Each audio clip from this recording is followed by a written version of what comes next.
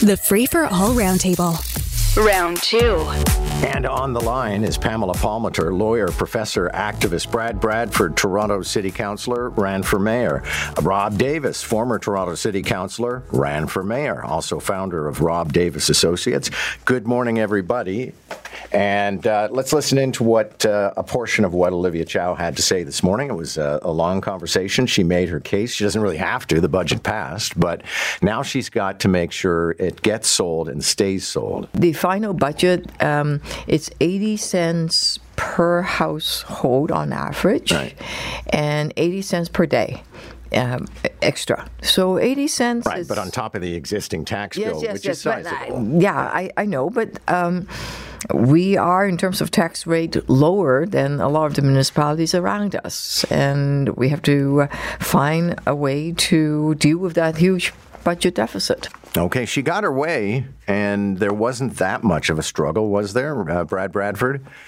Well, the way this is delivered is it's pretty much baked. This was sort of cooked months ago. You had the performative staff version, then you had the air quote mayor version on February 1st, and the opportunity to change that is limited. There was a motion to reduce the tax point by a percentage. The mayor and her allies voted that down. But what I would say is she really tries to smooth over and suggest that this isn't a big deal. I mean, it is a huge deal. It's a historic tax increase in the city of Toronto. And when they reference those numbers, and I've heard her call it a cup of coffee a day, all the different ways to sort of spin it, you're looking at 2016 averages, and you're looking at a home valuation of about $600,000. So I haven't seen a lot of homes for $600,000 here in the city of Toronto in quite a long time. And the reality is, you got a double land transfer tax. We're trying to get more people into the housing market. They're whacked with a double land transfer tax, which doesn't exist in any other jurisdiction. You've got waste that is separate from the property tax bill. Right. So it's not an apples to apples comparison. But how do we pay the bills? I mean... Well, isn't the choice you got to cut something or you got to bring in more money? She made choices in this budget that are going to be very expensive for Torontonians. Things that she did yesterday that didn't have to be done right now. And a good example is increasing service levels on the TTC when you don't have ridership to support it. I mean, that's costing people $100 million, and there was no fare increase to offset that. So, property taxpayers are paying the bill on that. And there's a bunch of those types of choices that made this budget more expensive than it had to be. And, I think Torontonians rightfully are going to be upset about that. Okay, and Pamela, I am going to come to you, but I wanted to go with the other guy who ran for mayor and used to be a councillor, because you've got some insight into this. She pulled it off. It may fly up the nose of a lot of people, and when our final bills come in, a lot of people may say this is nuts, but at the moment, she's kind of on a victory tour. Well, she's the mayor, and she has strong mayor powers, and even if she didn't exercise those strong mayor powers, the members of council know that she can, and it makes it a lot easier to whip the vote at council. But, you have a lot of you have a lot of listeners who are driving right now, right? They're driving. So I want them all to put their left hand on the wheel, and I want them all to raise their right hand if they got a 9.5% pay hike this year. Go ahead. I don't see anybody with their hand up. No one's lifting their hand. Nobody's lifting their right hand, and I wanted put it back on the wheel. And I wanted to make sure they had their left hand on the wheel. Look, let's be honest. The truth of the matter is, mayor after mayor after mayor has come into this studio and told you they're going to only raise taxes at the rate of inflation, and they lied to you. They lied to you. They raised taxes above the rate of inflation every single year over the past 4, 5, 10, 15 years. John Tory's going to roll you. Oh, I'll debate him any day. Okay. Look, the facts are the facts. CPI has not gone up at the rate that property taxes have gone up. They've gone up well below the rate that property taxes have gone up. And so the question is, where are the savings? Where's the peace dividend from the end of the war on drugs? We've got pot shops opening up all along Queen Street here still, and it was supposed to save us a hell of a lot of money because police weren't going to be burdened with arresting, black kids in, poor neighborhoods over a joint. And the costs have gone up. So all of the talk about investments and looking for savings, all I know is, in my heart of hearts, you don't reduce the cost of living by raising taxes, at 9.5% when inflation's 4 or 5. Pamela Palmater, interesting thing is some of the city councillors were upset with the mayor because they think she gave too much money to police. Other people were protesting outside of City Hall about the lack of social housing and stuff like that. Effectively, they wanted the mayor to spend even more.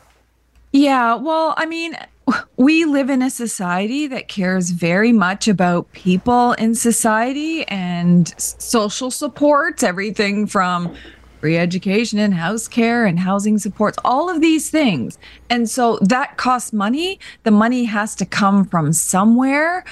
We don't currently live in a system where the richer pay their fair share. So it means it's hard. But that being said, what is the alternative to just throw people out in the streets, to not provide social supports? We have to do it. There's no budget she could have done that would have pleased people. Literally, everyone is always upset all the time. But while I don't like her increase to the police budget, I think there's many other alternatives she could have looked at. I do appreciate that she is staying focused on social supports, which of all places Toronto really needs. Incidentally, the chief of police is going to be in this studio in just about 10 minutes, as a matter of fact. I got some interesting questions for him, especially based on some behind-the-scenes conversations I had with the mayor on our way out the door. All that's coming up. Brad Bradford, quick question for you. Scott Reid, and I played this clip for the mayor when she was here. Scott Reid, our pundit, thinks that she's only going to serve one term, so that's why she's administering all this tough medicine, and then she'll ride off into the night. Do you buy that?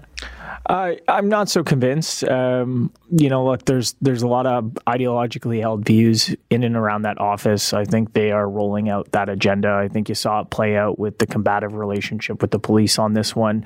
There's no tax increase that the NDP hasn't been fully throated in their endorsement of, and so we're seeing that at City Hall. I don't think that's because she's just trying to, burn it down and ride out. I think this is what you get when you get an NDP mayor in there, and that's how they're governing.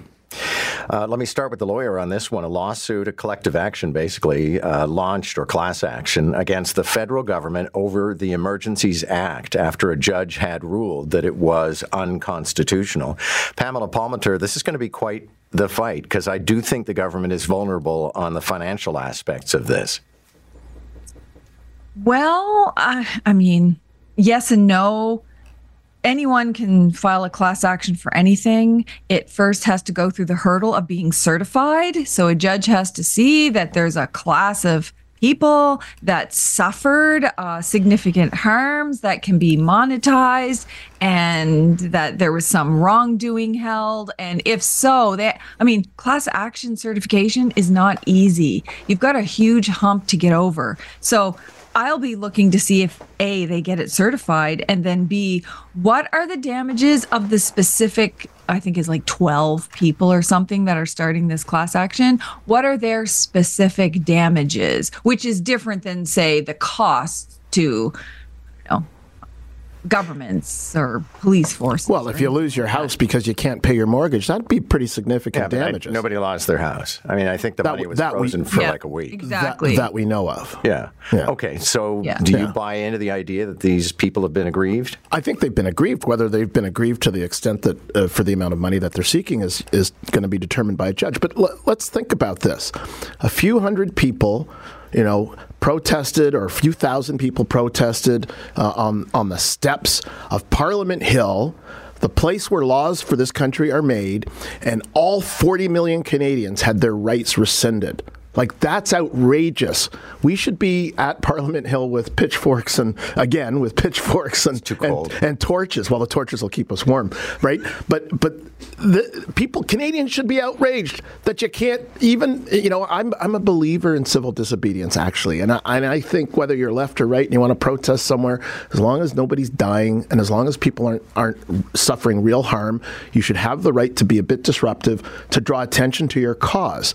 And your own government should then not seek to stop you from influencing how they make decisions. And I have to tell you, I don't agree with 80 or 90% of what the truckers were protesting, but I believe in their right to protest, and I believe in their right to exercise their freedom of expression. Yeah. Well, Brad Bradford, I found them to be a noxious bunch, but I didn't believe in the Emergencies Act, and most people said at the time that the financial aspects of freezing bank accounts was probably going to come back to bite the government in the ass, and apparently it is. Yeah, here it is. I think Pamela's right. It takes a lot. It's a big hurdle to clear to get this thing certified.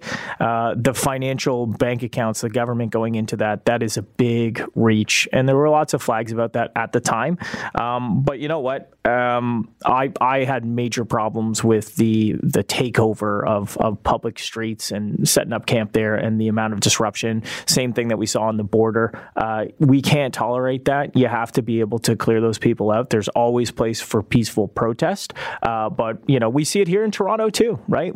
And you're seeing it play out right now in the Middle East conflict. Yeah, it's like... Yeah, but they're not invoking the War Measures Act. No, they're not taking away your right and my right because there's a couple of pro-Palestinian protesters. Right, but I got to drive around that stupid you can't protest. roll Oh, up on boy, the you got to Gardner. drive around. Oh, my God. Well, hang on a second. People are dying. There's a war. Let's be clear. Sure. There's a war. Sure. So I'm inconvenienced for 20 minutes, and other people get to express their right. But, Rob, there's a lot of places to do that, and you don't need to roll up onto the Gardner and shut down the Gardner. But we're not talking about that. We're talking about whether you implement the War Measures Act because we have a traffic jam in Toronto. The point I'm making is when you take over streets and your protest is form of civil disobedience, sure, but when you are taking over a street and you are inconveniencing everybody for weeks on end, when you are shutting down a border, that is a step too far. There's other ways to voice your and they had other means to remove them. They didn't exercise. And they did. Not a lot of time on the clock. And Pamela Palmater, I want to take advantage of your background as an activist. The LCBO has backed down on this idea of scanning ID on your way into outlets. And a lot of people think that the outlets they chose are very heavily patronized by Indigenous people. Do you agree with that? No, I don't. Yes, I know that they do this kind of targeting and marketing and surveillance of Indigenous peoples in a wide range of areas. I've heard them do this at drugstores. I've heard them do this at certain grocery stores where they think Indigenous peoples are going to be stealing food. There's a lot of deeply embedded institutional systemic racism that's long been proven in 8,000 reports and inquiries. So I think they need to be careful about what it is that they're doing and why they're doing that. And if that in and of itself is not an overreach, a form of surveillance that is not required for the objective. Thank you all. Good to have you today. Very lively, but I like it that way. Rob Davis, Brad Bradford, and Pamela Palmater. Catch the Roundtable, Round 1 at 7:45, Round 2 at 8:45. Weekday mornings on More in the Morning. News Talk 1010 Toronto.